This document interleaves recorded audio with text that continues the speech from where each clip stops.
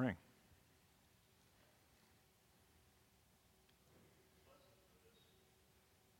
Sunday of Advent is Luke 1, starting at verse 57. When it was time for Elizabeth to have her baby, she gave birth to a son. Her neighbors and relatives heard that the Lord had shown her great mercy, and they shared her joy. On the 8th day, they came to circumcise the child, and they were going to name him after his father Zechariah. But his mother spoke up and said, "No, he is to be called John."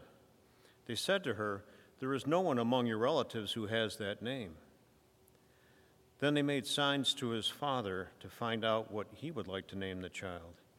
He asked for a writing tablet, and to everyone's astonishment, he wrote, "His name is John." Immediately his mouth was open and his tongue set free, and he began to speak, praising God. All the neighbors were filled with awe, and throughout the hill country of Judea, people were talking about all these things. Everyone who heard it wondered about it, asking, "What then is this child going to be?" For the Lord's hand was with him. His father Zechariah was filled with the Holy Spirit and prophesied, "Praise be to the Lord, the God of Israel, because he has come to his people and redeemed them. He has raised up a horn of salvation for us in the house of his servant David, as he said through his holy prophets of long ago, salvation from our enemies and from the land of all who hate us, to show mercy to our ancestors and to remember his holy covenant, the oath he swore to our father Abraham, to rescue us from the hand of our enemies and to enable us to serve him without fear in holiness and righteousness before him all our days." Here ends the lesson for today. Please be seated.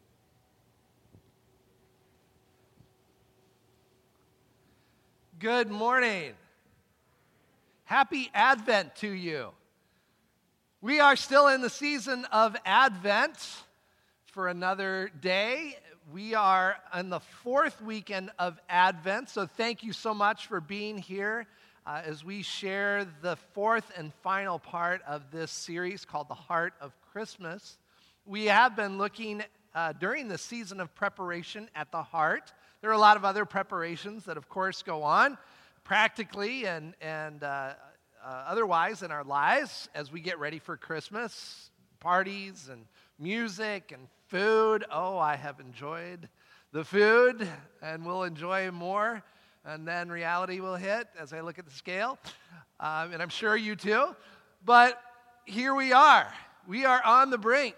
And today we look at the heart that believes, this heart that helps to prepare us for Jesus' birth.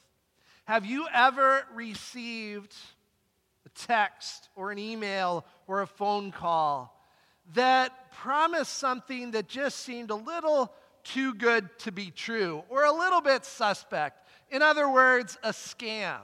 Anybody ever received one of those? Raise those hands high. Yeah, come on, we all have, right? And we get those messages, and sometimes almost immediately we're like, no, this is bogus. And all the flashy lights, and you may have already won. The words in there are such that they draw us in. But we know in a lot of those cases that no, this isn't legit, or this is just too good to be true. Well, let's hear from a gentleman who is a writer, a comedian called James Veitch, as he received one of these emails, to what he did when he received one of these.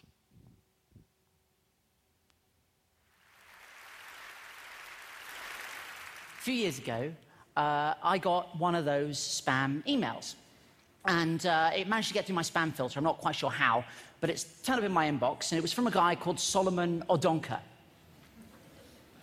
I know. It went like this. It said, "Hello, James Veitch. I have an interesting business proposal I want to share with you, Solomon." Now, my hand was kind of hovering on the delete button, right? As you are, I was looking at my phone. I thought, I could just delete this. Or I could do what I think we've all always wanted to do. And I said, Solomon, your email intrigues me.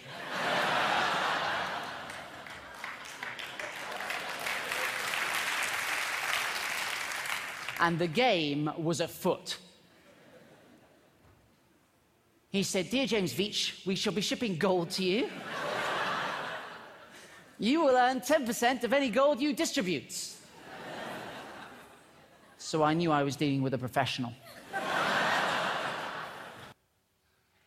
This goes on for several communications, and you can see the rest of this. That would take up like most of the sermon time, so I'm not going to show it to you today, but you can go home and Google this or go to TED.com, look up James Veitch or email scam, and it is worth your time. It is quite entertaining to look at the exchange of emails that went on. Well, most of us, most of the time, don't respond to these email scams or text scams, phone messages, because we know whatever it is that they're offering, there's some sort of catch, there's some sort of hook, something is too good to be true, something is going to happen that won't work out in our favor. We know better than to trust the message, and we know better than to trust the source. Sadly, though, scammers continue to do this because apparently enough people do respond to this or do believe that the source is trustworthy. And so oftentimes people, sometimes the most vulnerable, will follow up with this. And scammers they've become very creative in how the messages that they bring to get you hooked in. We know better than to trust the message, though, most of the time. When it comes to believing a message, it is vital that we are able to trust the source. Zechariah was a priest. We hear part of his story in today's lesson from Luke chapter 1. Earlier on in that verse, we hear about when Zechariah was chosen to go into the temple. He was a priest, and one priest at a time was chosen to go into the temple to offer the offering of incense. And they did this randomly. And he drew the lot. And so he went in to offer that offering of incense. He's in there alone, but he wasn't alone. Because as he was making that offering, a messenger from God appeared to him and said, Zechariah, your prayer has been heard. You and your wife, Elizabeth, will have a child, a son. And you are to name him John. He will bring back much of the house of Israel and return their hearts to God. Now imagine the scene.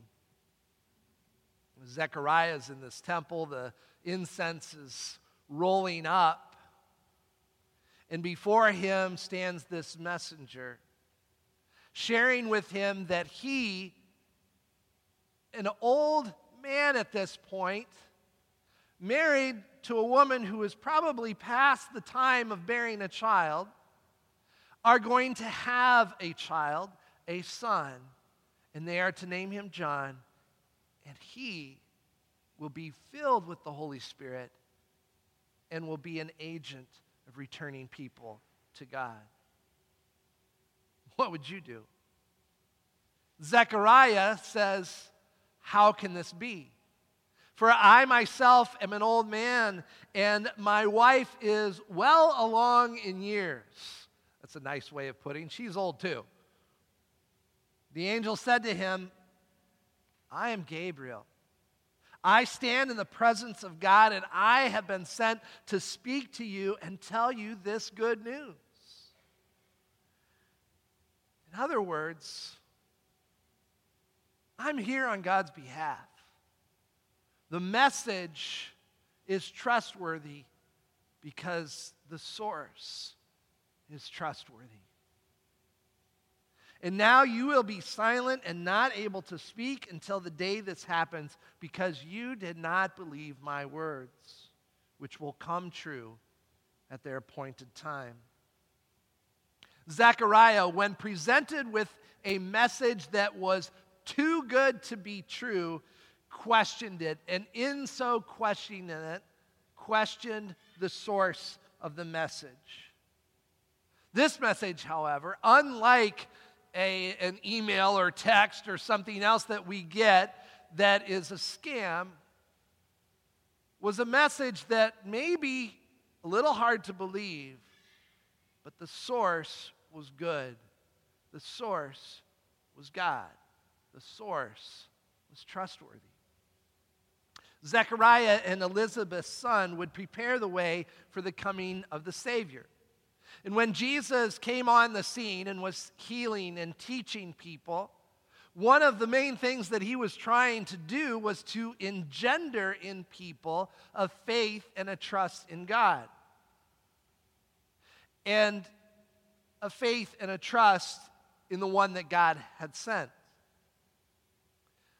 On one occasion, Jesus was asked by some of those who were gathered around, "What is it that we must do to do the works of God?" Jesus could have responded, well, as he did on one occasion, well, you know the law, you know the words of Moses, you know the 10 Commandments, follow that. You know the prophets, you know how you are to care for your neighbor, for those that are most vulnerable, do that. But he doesn't say that. Instead, Jesus responds, the work of God is this: to believe in the one whom he has sent. The work of God is this: to believe. On another occasion, the servant of a Roman centurion was very ill. The centurion was part of the Roman army. The Romans were occupying that land of Israel. They were basically the enemy of the Israelites' freedom.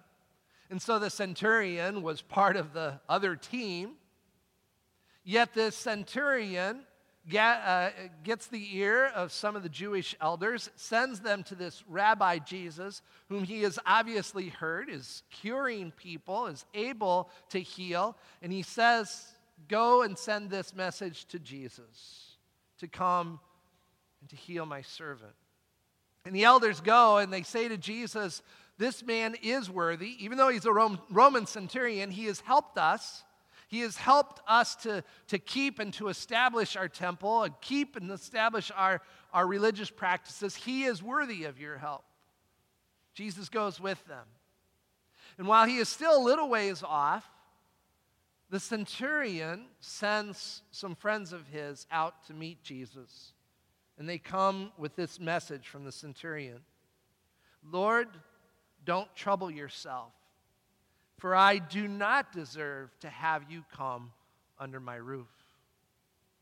Here the Jewish elders have tried to convince Jesus that this man is worthy because of what he's doing for the people. And the man himself, the centurion, says, Lord, I am not worthy to even have you come under my roof.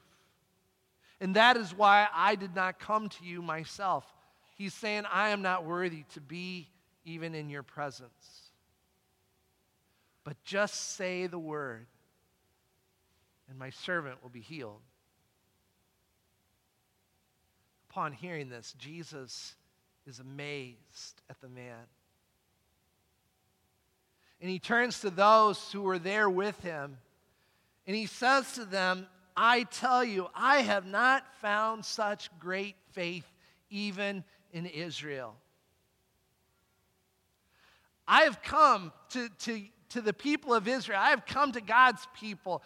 John before me is trying to turn the hearts of God's people to Israel. Now I am coming to God's people, trying to engender in them faith. And this person outside of our people, outside of our religious system, expresses a faith like none I have heard yet.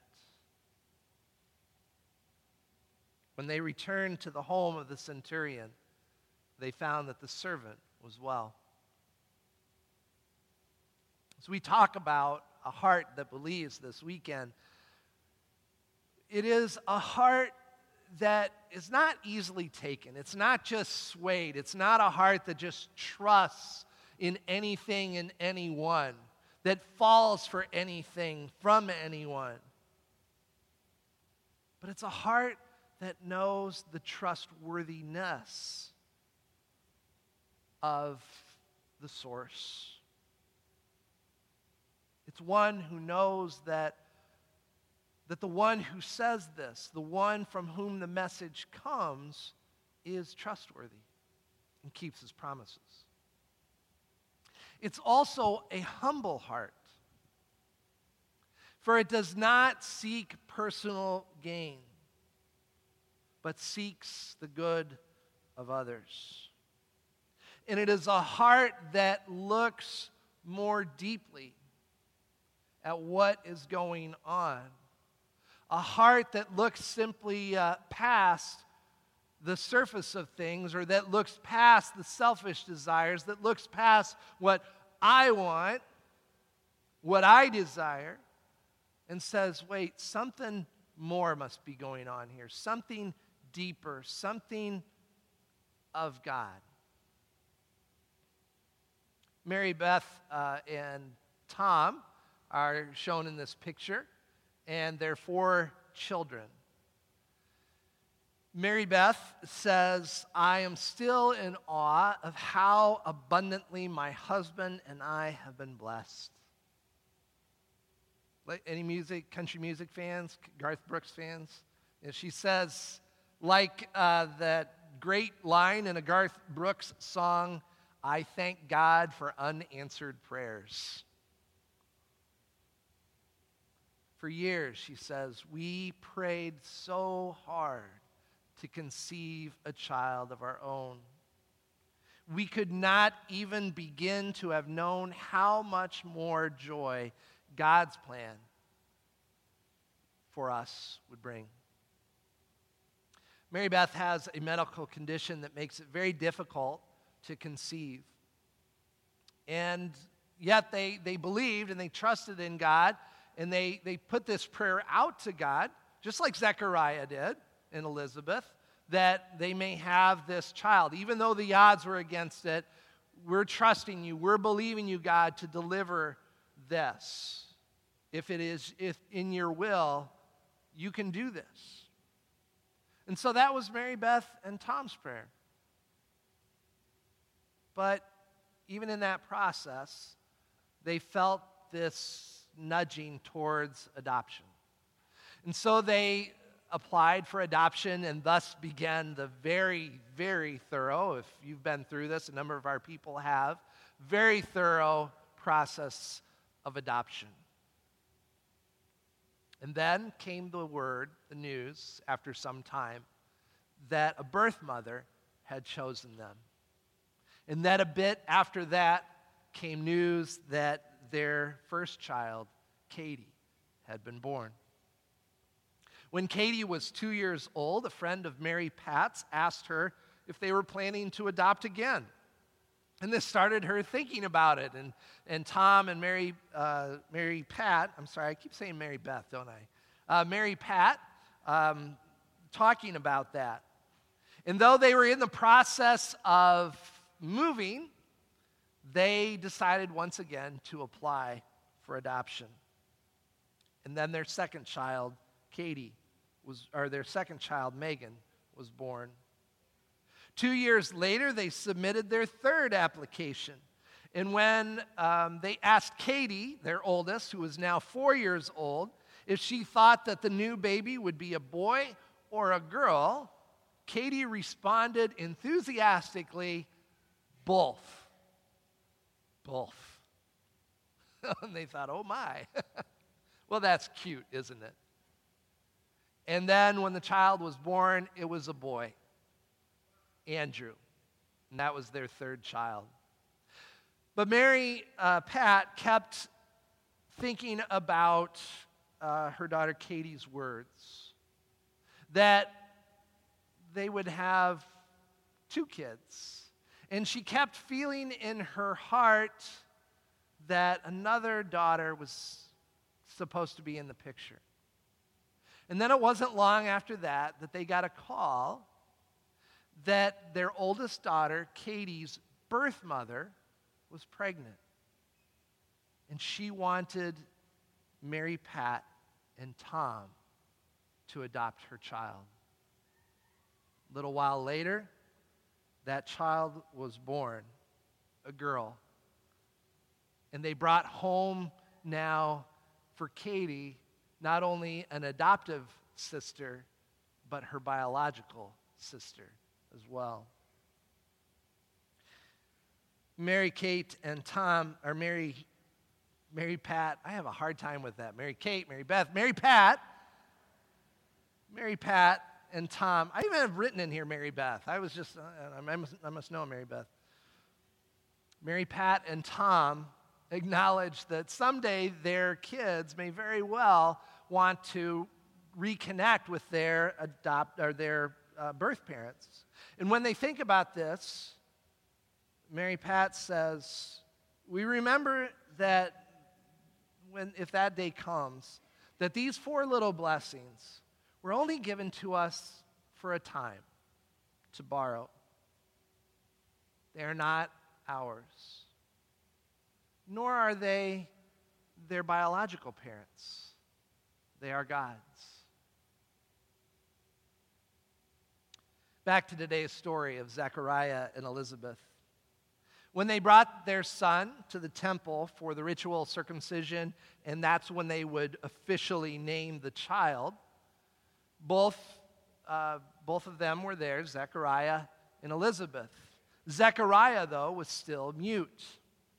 So the others who were there with them took it upon themselves to decide, well, we should name the child Zechariah then, after his father, figuring that's what he would want. But Elizabeth spoke up and said, no, his name is John. Good for her. However, I guess that wasn't good enough, because they had to go then to Zechariah and try to communicate with him and figure out, is that really the case? Is that what you want? And he motioned for them to get a tablet. And then he began to write. His name is John. Zechariah, who had months before doubted the message and thus questioned the source, through the stroke of a pen, as he wrote this phrase, expressed a heart that now believed. His name is John.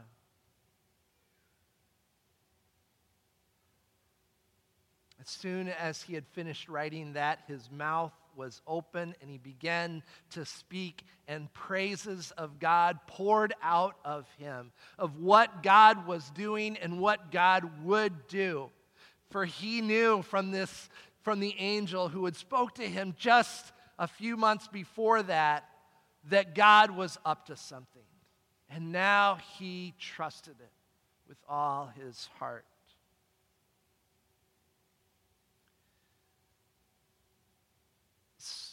We get so many messages thrown our way. Messages through all of the different sources we get. We get messages from people around us. We get messages in so many different ways. We're bombarded with these messages. And we have to sift through them, and we don't know always what ones to believe and what ones not to believe, and what to think and what's true and what isn't true. And we have to filter these things all of the time.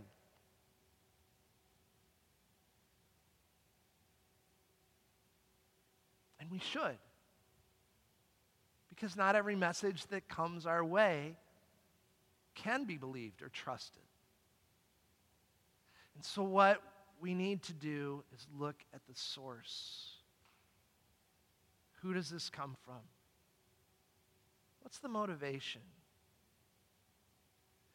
And when we know that the source is from God, no matter how crazy, no matter how amazing, no matter how miraculous the message might be, if the source is from God, then we can trust that message. And we too can have a heart that believes. Let's pray.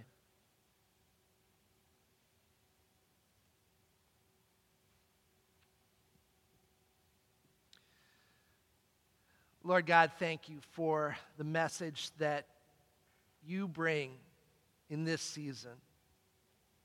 Thank you for a message that is so familiar that we may not reflect on that to its full extent.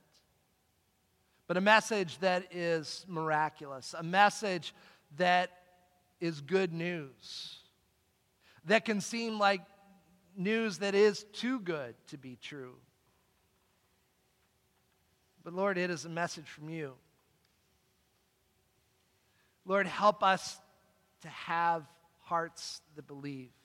Help us to have within us the faith to believe and to trust in that message of your love, of your grace for us and for the world.